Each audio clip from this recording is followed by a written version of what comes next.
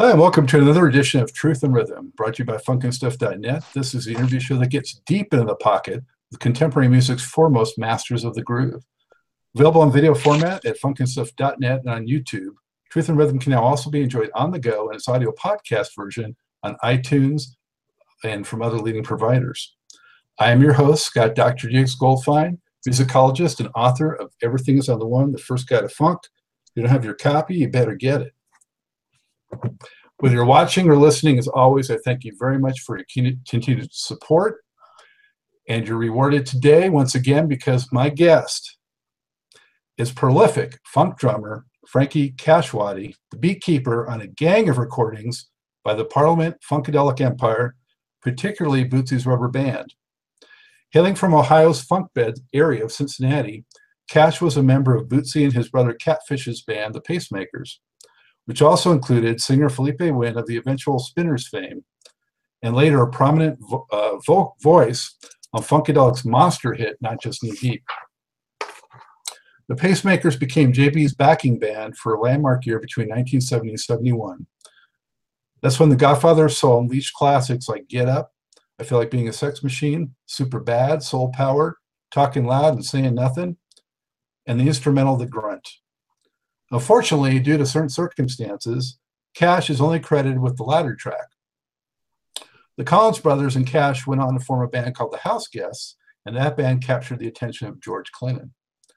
Beginning with Funkadelic's 1972 album, America Eats Its Young, that's a copy right there, CD. Right. Cash embarked on a long, winding, and amazing road with P-Funk. Although he is all over the Funk Mob's vast catalog, his most consistent post has always been as a member of the Rubber Band, providing the backbeat for all of Bootsy's great jams in studio and on stage. I'm speaking of songs like Stretching Out, I'd Rather Be With You, The Pinocchio Theory, Hollywood Squares, Bootzilla, Roto-Rooter, Jam Fan, and so many others. There's no doubt that Cash has been a key pacemaker to the rhythm of my life for decades. I spent all that time funking to so many of those great tracks. So with all that, Cash, so glad to have you today. How are you, man? Great stuff, man. You done your research, and not only research. You could tell that you put a lot of your life is invested in that, and that makes me feel great, man. That we could mean that much to you. I am Frankie Kashwati, Funky Drums and Things. Forever funkin' on, baby. Absolutely. Happy to be here. And Frankie, you're coming to us from Los Angeles, is that right? That's right. We're actually in Encino, California. All right, San Fernando Valley. Yeah. Exactly. I spent most of my life out there. I was in, I grew up in the Valley, and then I went to high school out in Santa Monica, and then just came out here to the Charlotte area about 10 years ago. Okay. Yeah. Okay. So I know it well. Yeah. Hopefully you're cooling off a little bit. Yeah, man, we needed it. It was that triple digit thing is not a great look for the West Coast, especially if it's humidity, because we're not used to humidity out here, with heat. Yeah, that could inhibit you from pounding the drums, I'm guessing, if it gets that hot. I don't know. I don't let nothing stand in the way of that too much. I played under some pretty crazy conditions in situations, and I I don't, you don't think about it until maybe a little bit before, but you focus before, and then you might think about it after. Wow, man, it was really hot, or wow, it was really cold. What I'll do is I'll tell my my drum techs to, especially if we're doing outside open air stuff, say, listen, it's very sunny out, so the drums are tuned perfectly. Please cover each drum with a towel, preferably white, so that it reflects the sun and it won't change the tuning of the drums, because that heat will, it'll change the tuning of the drums. And the same with cold. You can either go flat or sharp. Yeah. And but as far as physically, personally, I don't. You can't get too caught up in the worrying about that and thinking about it. The same with sickness. If I'm real sick, or and it's really amazing to me to this day. Like if I got a bad flu or a bad cold or something like that, man, it bothers me up till I start playing and after I play, not during. Funk It's like cures, man. Funk it's cures. like it's like good medicine. It's good medicine, you know. Yeah. And it's make, cause I could be dog down sick. I mean, all the way dog butt sick, you know. And like once I start playing, you know, it's like it just doesn't exist, you know. And then when I stop, it hits me again, you know, bam. And I was like, oh, okay, there it is, you know. But yeah, give you a quick story. Years ago, we were starting out a tour in Nashville, Tennessee, Rubber Band, which I'm co-founding member of the Rubber Band. And I was horsing around with Bernie Worrell and Gary Scheider. And it's ironic, Gary Scheider, the day before, a couple of days before, Bernie Worrell broke his foot or ankle horsing around with Gary Scheider. And in the next couple of days, Gary Scheider sprained his ankle real bad. And then right after that, I tore a ligament in my foot, in my playing, my kick, my bass drum foot, which is major, you know. And it was, man, I can't explain. All I can tell you is try very hard not to ever tear a ligament. But what it did was once again, here I am in excruciating pain, can't hardly move. I'm immobile almost. I got a cane, I got crutches, I'm being helped along. I got to do these dates. It's a brand new tour. We're scorching hot. And the only thing I could do was play. The only thing I could do was play. When I got finished playing, my drum tech would lift me up in his arms like a little baby and carry me off stage. Wow. It's Greg Black. I swear to God, Greg Black. And they actually had to give me a different set of itineraries because my leaving time had to be different from everybody else's because it would take me so long to get to the bus. I would make the bus late. You know, I mean, I was really in bad shape, you know, but I could play. What year about was that, Frankie? You would do that one. 70s, though? And there, yeah, early on, you know, and it was so profound to me because I'm suffering this thing, and I knew that it had to be some type of blessing that the only thing I could do is play, and I could play good. You know, I left it alone, man. I didn't question it. I didn't try to figure out why. I knew it was bigger than me. It's from a higher being, and it was phenomenal because everybody, all the guys in the group, they knew I was in bad shape, but they had watched me play in awe.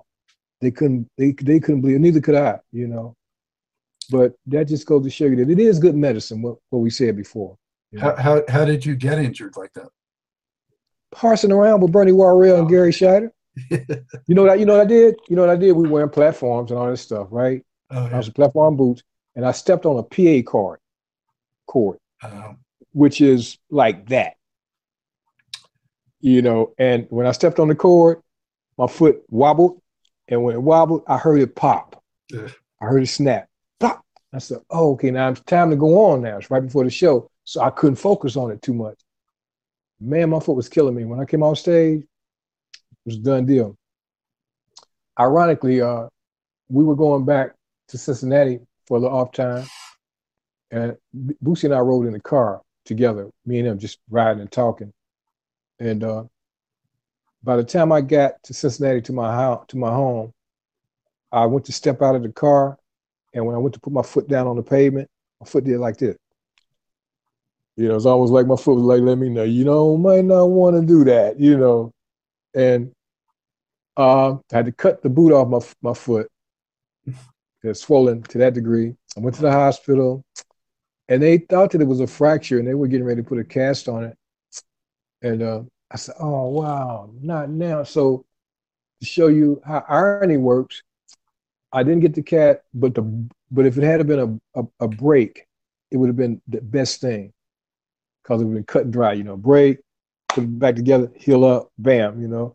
Ligament, wow, worst thing ever. Because first of all, those fibers they have to mend back together as you never mend back 100% the same, but as closely as the same as possible. And it takes a little longer, and it's very painful all the way through. But the irony to the story is, I could play. I could play very, very well, and that's all I could do. Wow, so I was pitiful. I was literally pitiful until I got behind the drums, and then I was a basket case. But it's good medicine, man, and that's something you can tell by the way I'm talking that is still with me to this day. And I still won't look too deeply into it because it did it on its own. Whoever directed that movie, they knew what they were doing. You know what I mean? So I just, yeah. It reminds me of, it's like one of those basketball injuries where you step on someone's foot and you twist the ankle. Yeah, same thing. Well, you step on anything, but plus I had on platform boots. That's painful, yeah. Yeah, I had on platform boots, so they weren't real stable. It makes it worse, yeah. No, yeah, right. Wow. But yeah, made it through that, and it's a great tour. Yeah, a great tour. It's funny. Didn't nobody really ask me too much. None of the guys. Didn't nobody really say, "Hey, man, how can you play?" And but they would look at me when I was playing because they just saw me a minute ago. They saw me half an hour ago, and I'm wobbling. I'm creeping. Can't hardly walk, you know what I mean? Now they hear me back there wailing away on the drums, and they're like, "How is he doing it?" And I didn't have no answers. But the smartest guy on that stage was my drum tech because he was so into me. He knew what he needed to do in order to make it possible for me to do what I had to do. And he man, my man to this day, Greg Black. Mm-hmm. What tour was that? Do you remember what record was out at the time? Now, see, you know what? The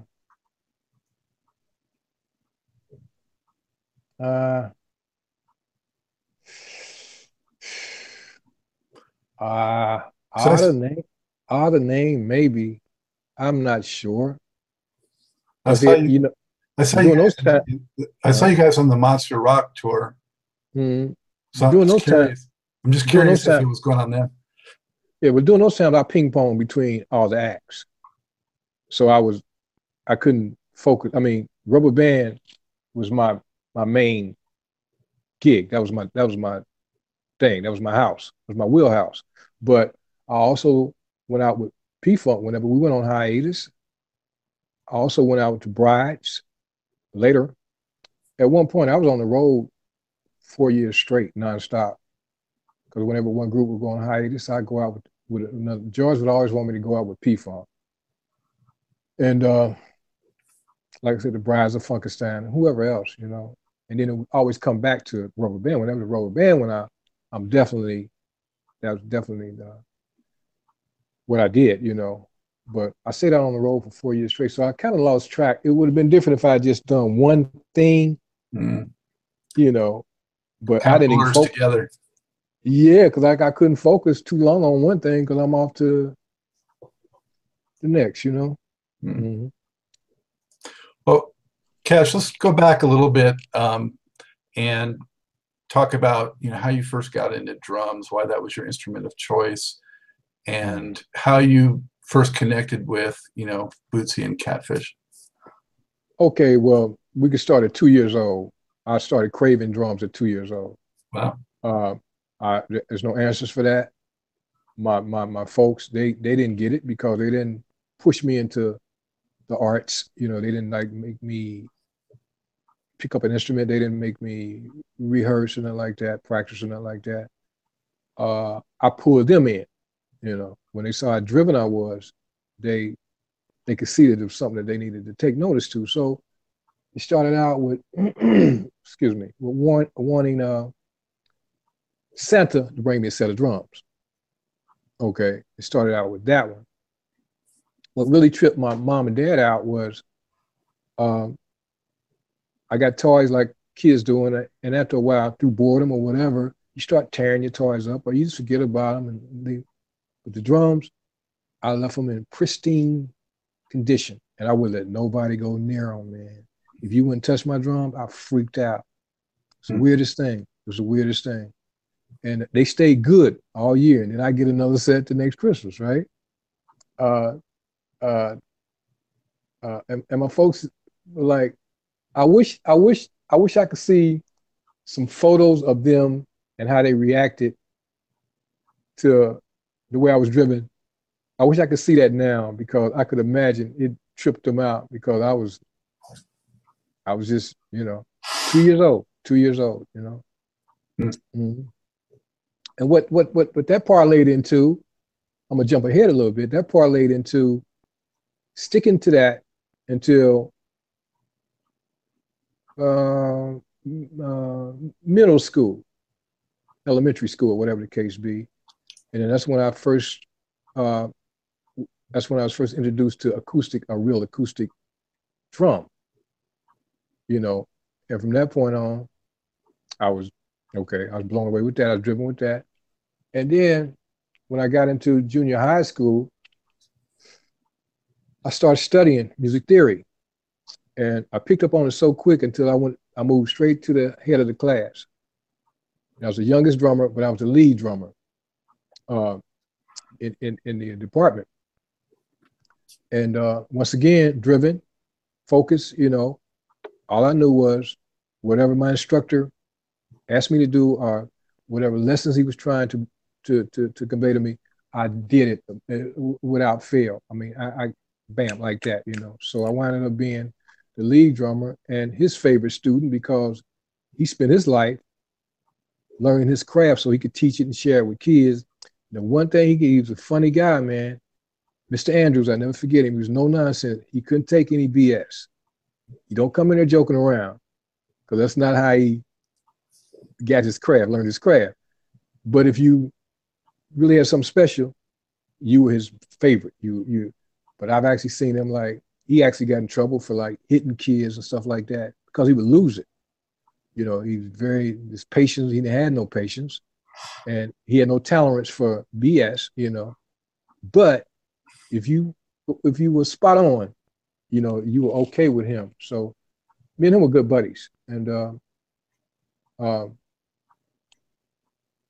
one lesson that he taught me, I got a little arrogant. I started smelling myself. I started feeling like I got this, I was in that thing there. And I got too comfortable. I got too relaxed. And this little kid, I think his name was Vance or something like that. Little kid, we went to a contest. They called it contest, where all the schools come together in this one city and they compete, And I had a sheet of music. I had a composition that I had to play, and so did this other little student. And he aced it. He waxed it. I half-assed did it because I didn't take the time to, I was being arrogant, right? So when we came back to school, my instructor laughed at me because he knew I was heading in that direction. He knew I needed to learn that lesson. He said, He said, what happened? He said, see, now you can't do that anymore. You gotta stay focused. You can't take it for granted. You can't be arrogant. You can't be big-headed. And I learned a great lesson from that. Because the little guy that beat me out, he wasn't really a great drummer. He wasn't really all that into the whole thing. But what he did do on the technical side, he learned the composition. I'm so natural now that I ran through the composition one time, I had it, man. But technically, he kicked my butt, and I learned a great lesson from that. There's some humility. Exactly, exact word, humility. Exactly. And it's lasted all my life. humility is key with me. It's key, you know, all the way until now. I'm very serious about mentoring. You know, that humility has led me into being mentor conscious, because I understand now that, hey, you know, uh, there's a lot of people that need information and that want help and that want to be a part of, and this, that, and the other. And if you got the information, you've been blessed to obtain this information to share, you know, to share and give back, you know what I mean? And like, I tell guys now, I say, hey man, don't let nobody walk up to you and try to ask you a question or talk to you, and then you turn the other way, or you act like you don't have time, this, that, and the other. I said, no, it's your obligation to stop, at least hear what they have to say. And if you can, you know, be an asset to helping them sort out a situation that they might be a little puzzled by. You know, I preach that every day now, you know, because I understand, man, this world is in turmoil, man. This world is in a terrible, terrible place. And it is because there was a generational lapse to where it's like a blur. Something got lost. And, you know, back in my parents' days, they had this thing, it takes a village, mm-hmm. which means, you know, like everybody in the neighborhood is gonna help raise you, you know, and it's like if you mess up 2 blocks away, you might get a whooping and then get sent home to get another one, you know. Okay, well, that's the way it was handled then. Then there was a lapse in the where everything went technical, everything went digital, everything, you know, the computerized, all that. And I was telling a lady friend last night, I said, you know, it's crazy. I said, we were watching some movie or something, and these kids were like really into horsing around outside and playing in the streets, fun playing, and in the neighborhood, you know, so everybody was watching them. And I said, you know, I said, it's amazing that kids would much rather go to their rooms and shut the door and stay in there than to come outside and experience life and experience the world, you know, and nature and all this kind of thing. And I said, some kind of way things went wrong. You know, I said, people are not social. They're not sociable anymore. People don't like to talk. People don't like, you know, and you know all this, you know, and it's really crazy, man, because there's so much is lost in translation. Yeah. You know, it's terrible, man. It's so much is lost. What I do now, without fail, if I'm approaching you, if you're walking this way and I'm walking that way, if our eyes meet, we're gonna speak. I'm gonna pull something out of you. You're not gonna walk past me without saying hello, you know. And I make people so uncomfortable with that sometimes, unless they get to know me. Once they get to know me, they know they're going to speak to me, you know. But if they don't know me, I'll make them so uncomfortable because they don't want to speak. They don't want to. Oh, they don't want to let you in, you know. Yeah. Well, so they better be prepared if they ever happen to encounter you, and they lock eyes. They better have something to say. Oh, and if they don't lock eyes, I might get their attention and just make them say something, you know. Yeah. Because and then I notice when I start doing that, people look forward to, hey, how you doing? Hey, good to see you. Oh, nice day today, huh? Yeah, yeah, you know. And I'm like, oh, okay, all right. Now you making me talk. Can change. Yeah, you making me talk more than I really wanted to talk today, but I'll talk with you since I start, you know, that kind of thing. But it's it's a terrible thing. So mentoring is needed very badly now because there's a whole generation that got lost in the mix, and they really don't know about communicating. They really don't know about, you know, sharing. You know, me and Boosie laughed one time. Boosie went to McDonald's a while back, and they had a thing, and this little box, man, it said, "Share me nots." And I'm like, me and him look at it, we trip like, damn, they don't went this far now.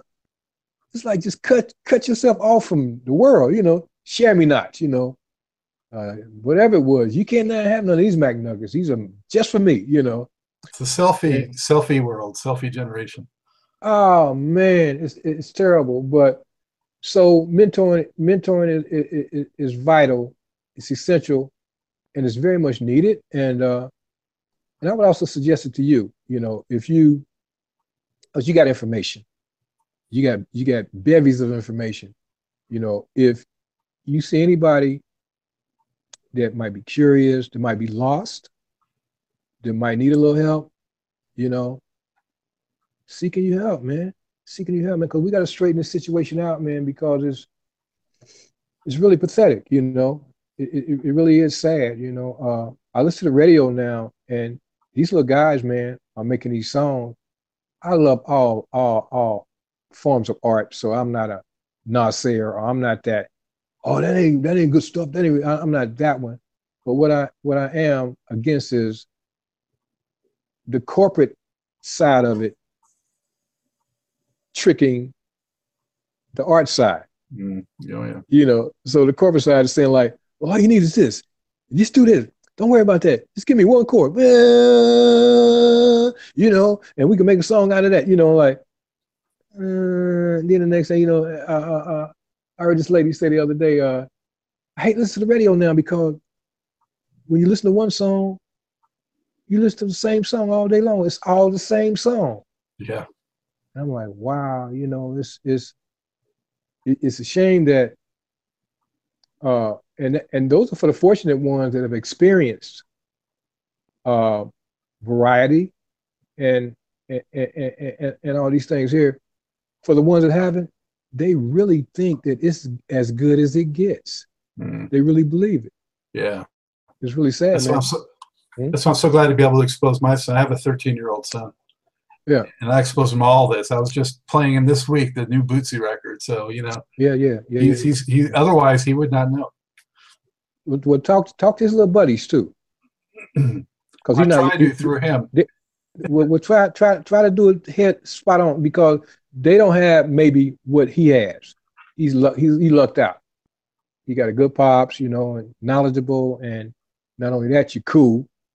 You're on the pulse, Talk to his little guys, get them together. Some of them not gonna like it. Some of them gonna be boring, But what happens with that? I learned that from childhood. You get fed information, and it might not be digestible in the moment, but 5, 7, 10 years from now, he clicks. Oh, that's what he was talking about. So if that's what it takes to make it important, make it effective, then fine, just do that. But just put it out there anyway. But I'm kind of like preaching to the choir. You already know what I'm talking about, but we need to do that much, much more, man. And I preach it to the guys, man, because they got the information. I know they do, because we came through the ranks together. So I know what we've been through to get to where we at. I know what we've been through. You know what I mean? And like, these little guys, they have no idea about how that whole thing worked. Well, how the product. Let's talk some more about that. So, well, point is well taken, but I want to get to how did you meet Bootsy and Catfish, and talk a little bit more about how you took that lesson forward that you learned from middle school. Well, that's simple. I'm playing around town, and I'm playing. So word gets out that I can play, and I got drums. That was important. And so I got to a point to where I was playing with a lot of guys, and I needed more. I wasn't getting what I needed, And then I heard Bootsy and Catfish play one day, and I said, that's what I need right there. And that was the beginning of it all. It's Cincinnati, Ohio. That was the beginning of it all. About how old were you when you first met them? We were kids, man. We were young teenagers, Catfish was the oldest. he was always pretty much the overseer of the whole thing, you know, because we made him do that. We made him be that guy, you know. So the responsible party, you know what I mean? So you guys, your first band was the Pacemakers? Pacemakers. Yeah. Mm-hmm. And it's funny because it didn't have anything to do with heart machines or nothing like that, heart mechanism or nothing like that. Just a name that made sense to us. It sounded right. And a lot of people think it's pace setters, but it's pacemakers. Yeah. Well, it's almost being named after you. I mean, the drummer is the pacemaker. Well, okay, you know what? Now that's crazy. See what I'm saying about being a mentor? You know, I never, ever, ever looked at that way. That made so much sense right then when you said it. You know, I'm gonna run with that one. Yeah. I got you. So you got picked up by James Brown. Is there anything in between there that we should talk about, or just get well? What was a lot of stuff, but then that, you know, you can go on forever with that. We played with this guy, played with that guy, played with this guy, played with that guy. What James did, James had a recording studio in Cincinnati, Ohio called Kings. He had his management office there. He had his distribution there. He had his pressing plant, you know, because it was all waxed in, and he pressed his own records. And not only that, he had radio stations. So he'd press his records with his label on them, and then send them to his radio station to break them cross country, nationwide. James had people on his roster like Bobby Byrd, Hank Ballard and the Midnighters, Bill Doggett, Vicki Anderson, Marva Whitney, and we also did something that was pretty far-fetched for us. We did a recording with for Arthur Prysock. Arthur Prysock was this big jazz balladeer, along with Billy Eckstine. They were like the Cats, you know. And this guy Henry Glover, he was a producer. He took us in the studio. He said, "Hey man, I want y'all to try this thing." And we did this song. It was amazing. And what it was this was the first attempt at Arthur Prysock doing soul music. And he was a jazz guy. And it was called "I Want to Go Where the Soul Tree Grows." And it was really amazing song. It was really good. So all you guys are on that song? Yeah. Me, Catfish, and Boosie, as far as I can remember. And then every week we seem to be going out. We would seem to have went out with one artist or another. Like I said, Bill Doggett, Hank Ballard and the Midnighters, blah, blah, blah. And what James was doing, James would sit in with us before in Cincinnati, just playing around, you know, checking us out actually. And James would keep us under watch by sending us out. We didn't know it was him doing it, but we would always go out with his people on his roster. And make a long story short, we played at a place called the Wine Bar in Cincinnati, Ohio, on a street called Rockdale Avenue in Avondale. And we made $14 that night in total. You know, we had a Dodge Dart station wagon that we could fit all our equipment in, including drum, and all of us. That's how skinny we were, starving to death. And whose car was it? It was the band car, you know, our car, right? And because we get a car knowing it was gonna break down and just leave it, and you know, we couldn't get nothing fixed, repaired. So we made $14 that night in total, and the next day, Bobby Byrd had gathered us up, rounded us all up, and put us in a limousine. And when he put us in the limousine, it was the first time ever being in the limousine, first and foremost. And then we went to the airport. Now, we drove down the highway 1,000,001 times and never looked in the direction of the airport because it wasn't in our vernacular. We didn't know anything about airport and flying and traveling that way. So we go to the airport, and we went to the airport. We flew from Cincinnati to Columbus, Georgia. when we got to Columbus, Georgia,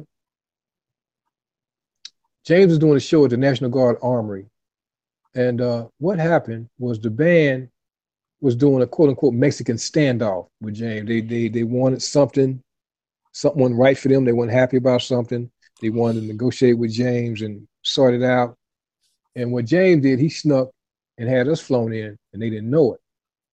So when we get there, place is sold out, biggest crowd we'd ever seen. When we get there, they shove us in the door, stage door. On the left hand side is all our idols. It was Maceo, Fred Wesley, all the cats. You know what I mean? On the right hand side, it was James. And we trying to digest all this. They're shoving us to the stage. We get to the stage, we do, it's unrehearsed. James came, because everybody was playing his music anyway. James came to the stage and counted the songs off. Like Black and Proud, F sharp, 1, 2, 3, 4. You know, and then we did a whole set like that.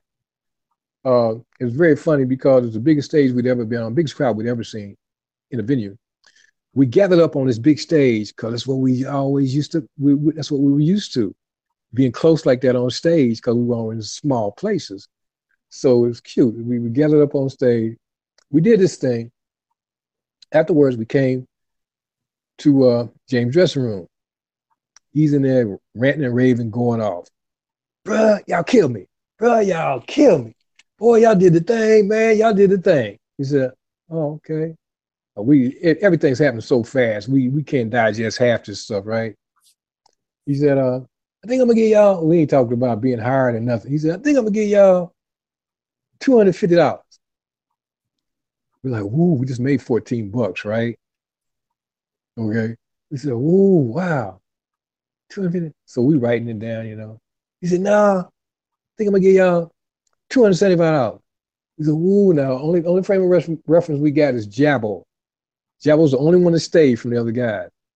So whenever James would say something, Jabbo would go give us drama. Oh yeah, oh wow, really? Oh man, that's good. You know, so like, oh, Jabbo said it's cool, so it must be good. So anyway, everybody's playing the game, right? So he said, no, I'm gonna give y'all $300. So we're like, ooh, we're blown away now. We lost our minds, right? So to make a long story short, we came out of there making something like $450 a piece. And he said every time I say something, y'all start writing stuff down. What y'all write now? He said, well, Mr. Brown, we gotta see what everybody getting out of those amounts that you quote. He said, no. That's what each one of y'all getting. And we done, right? We really done. $14 the night before, right? Okay. So we got money. We got 3 brand new sets of uniform. You know, it's ironic that all this stuff is there before we get there. You know, we the last to know. We were dumb, young and naive, innocent. You know, but matching shoes, the whole thing, right? The other thing, and James had a truck full of Vox equipment, VOX. James and the Beatles were the only ones that had endorsements by this company. And I don't even know if any other artists had endorsements back then, but James had a full endorsement where they were experimenting with him. Every time they come up with something new, they would try it out on him. So he had guitars, keyboards, drum, all box stuff. The Beatles had that too. And so we had a truck of brand new equipment. Now the night before, we could put all our equipment in a Dodge Dart station wagon. Wow. Okay. All right. That's overnight success. Okay, check this out. So we Dodge Dart station wagon again. Now we got a Golden Eagles bus to travel on. Never been on a bus. Okay, so we got the bus to travel. Now I'm gonna backtrack a little bit. When we flew from there, the next flight I took, and we were so young, we actually had we could fly with student passes. I don't even know if they do that anymore. I don't think so. Okay, but so anyway, so my next flight, it felt a little different. You know, I'm like, wow, I wonder why this flight don't feel like the first one we took. And then I flew again, And then it felt like the first one. Now, what it was, my very first flight was in a Learjet. Yeah. Okay. Okay. Very first flight was in a Learjet.